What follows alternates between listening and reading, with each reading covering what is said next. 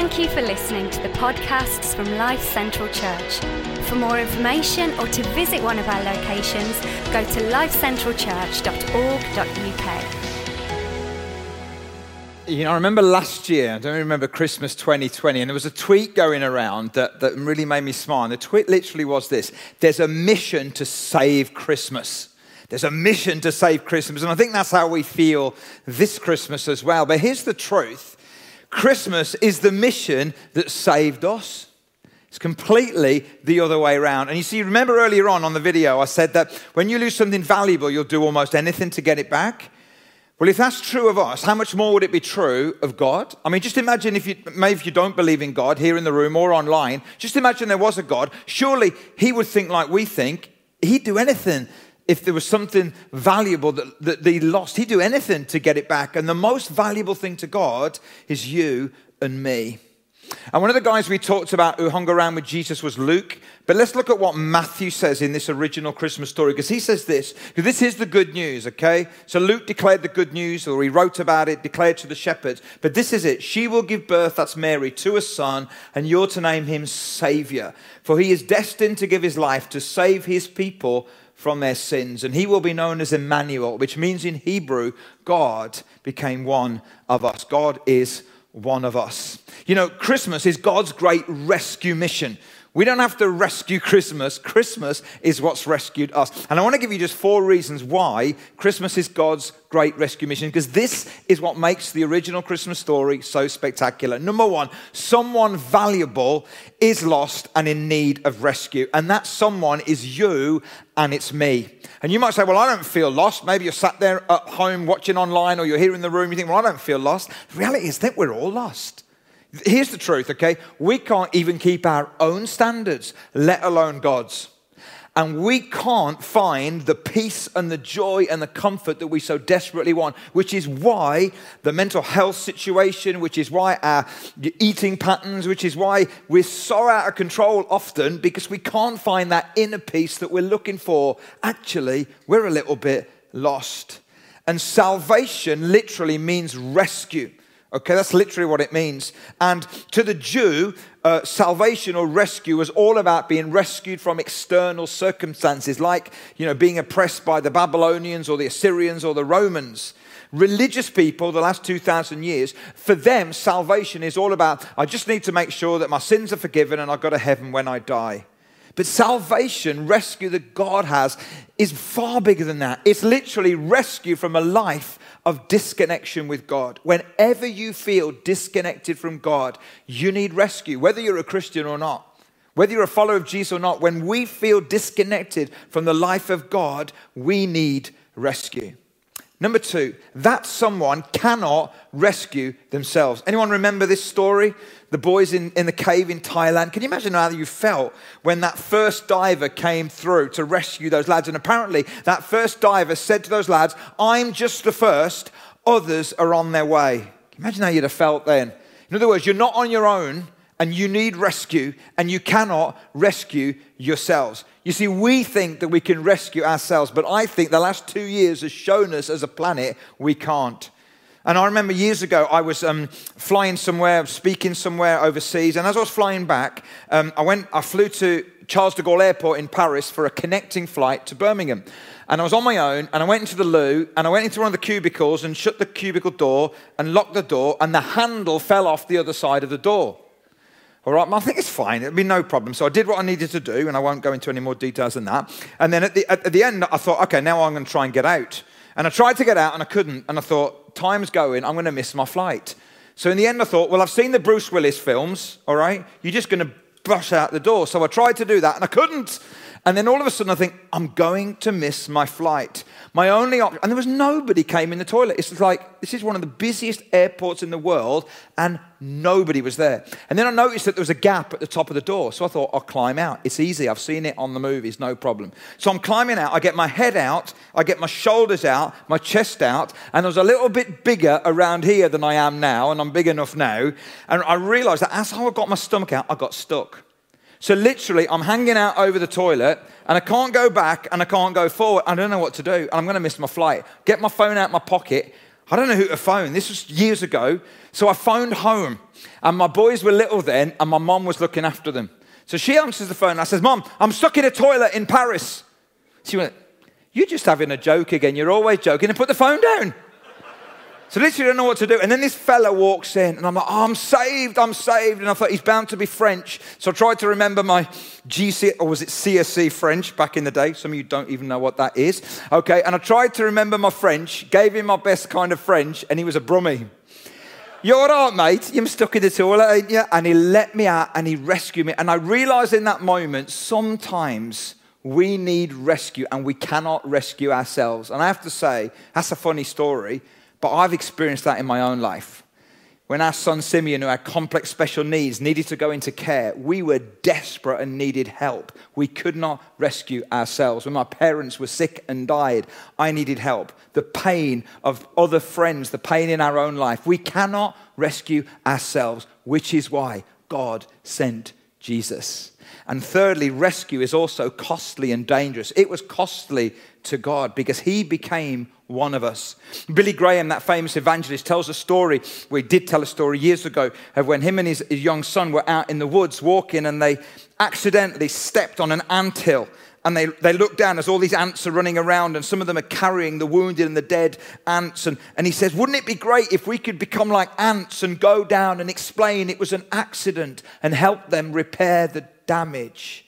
Then in a moment, he realized that's exactly what God has done by becoming one of us, so that he could come down and explain things and help rescue and repair the damage. But ultimately, he came down to identify with us so that your pain and your grief and your loss and love and joy, he knows all about that because he became just like you. And the fourth and final thing is this: rescue requires the rescued to receive the rescue. You know, one of the things that Coast Guard rescuers, sea rescuers say is that if you're drowning in the water, the worst thing you can do is to keep flailing around, you know? Just receive the rescue. Just let the rescuer receive you. There's a framework in conflict. You know, when you have conflict in a family, anyone have a conflict? Now, don't put your hand up. In a family or in a relationship or in a workplace or in a church, and there's a framework for conflict, and it's basically this. Stage one is disruption. Something happens in the relationship. Stage two is movement away. We turn our backs on one another. Stage three is movement towards. It's called the turn. It's when somebody makes the turn. Guys, I want you to know, Christmas is God's great rescue mission. When God made the turn, there was a disruption between us and God. We turned away from God, and at Christmas it's like God saying, well, you turned away from me, but you're so valuable to me, I'll do anything to get you back. So he made the turn towards us. Luke said some things. Matthew said some things. Look at another guy that hung around with Jesus. Says in 1 John it says this: God showed how much he loved us by sending his one and only son into the world so that we might have eternal life through him. This is real love.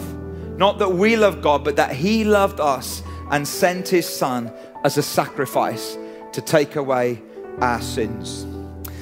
Guys, as I land this now, the angel came and brought good news of great joy. You don't have an angel, but you do have, all right, you have me, all right? I'm not an angel. But I can tell you what the angel said, and I think I can tell you what the angel meant. And the angel said this: because of this spectacular story, because of this good news of great joy, because of God's great rescue mission, you don't need to be afraid anymore. Guys watching online, you here in the room, you can dream again. You can hope again. You can love again. You can live again because of God's great rescue mission. Right at the start, Abby came and stood on that circle there and sang that incredible carol that I love so much, "Oh Holy Night." Some of the lyrics are amazing. Stars brightly shining, a thrill of hope, a weary world rejoices. Truly he's taught us to love one another. Chains shall he break, and yonder breaks a new and glorious morn. And I know we're celebrating Christmas a little bit differently this year again. You're sat there with masks. Some of you are thinking, maybe online or in the room, I don't know what's happening the next week and the next 2 weeks and the next month, and I get all that. But don't let the way we have to celebrate Christmas affect the reality of the celebration of Christmas. It's great news. It's good news of great joy. And what we want to do is we want to invite you, whether you're here in the room or whether you're online, into a moment of reflection right now. And the guys are going to bring out some candles either side. And maybe if you're at home, if you've got a candle somewhere, we'd love you just to grab one and join in with us in this moment. And what we're going to do, guys, is that we're going to light these candles on your behalf. And as we light these candles, maybe for some of you, as we light this candle, immediately you'll think of a loved one that's no longer with you. And you'll be thinking that this Christmas is going to be tough because there's that empty seat which was once full, occupied with someone that you love, and they're no longer here. Now, we can't bring them back, but we can pray that you will know the connection of the life of God and the peace and the comfort that He brings. Maybe for some of you, when we light this candle, in your mind there will be someone that you love who's in need right now. Maybe they're sick, maybe they're struggling, and you'll think of them. Maybe for some of you, as we light the candle, you'll think of your own life and you'll think of your own disconnection maybe, or your own difficulty or your own struggle, and you'll say, God, if you're real, will you come in again? Or maybe for many of us, we'll just think about the joy that God has given to us. So, as they sing the song Messiah, let's receive from God.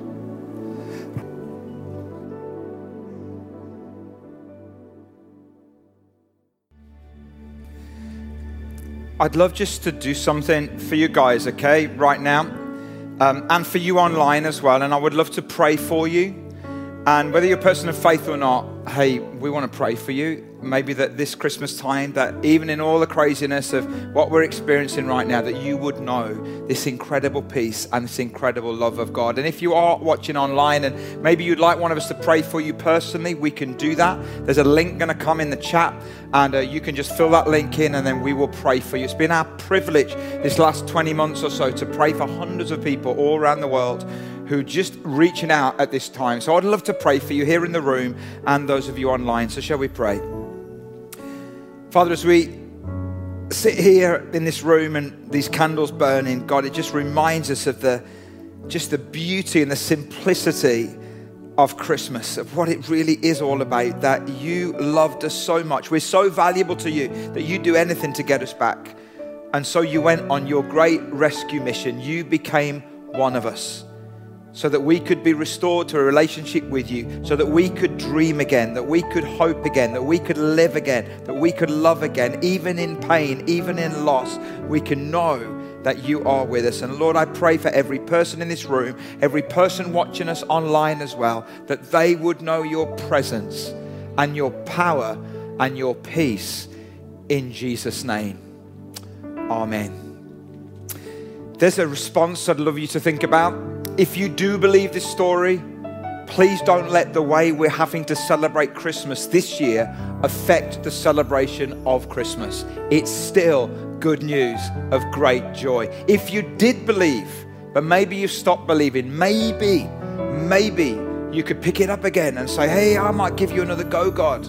And if you don't believe, we'd love you to think about something that nearly everybody that was on the VT earlier on, you know all their stories. Most of those people have become Christians in lockdown in this last 20 months. Nearly all of them went on what we run here called an Alpha course. You've probably seen this. Loads of churches run it all the way around the world. It's basically a course where you get food, you get a little chat, and then you get conversation around tables, and you can ask any question you want. All we want to invite you to is one night. Monday, January the 10th is Alpha launch night. We want to just invite you to that one night.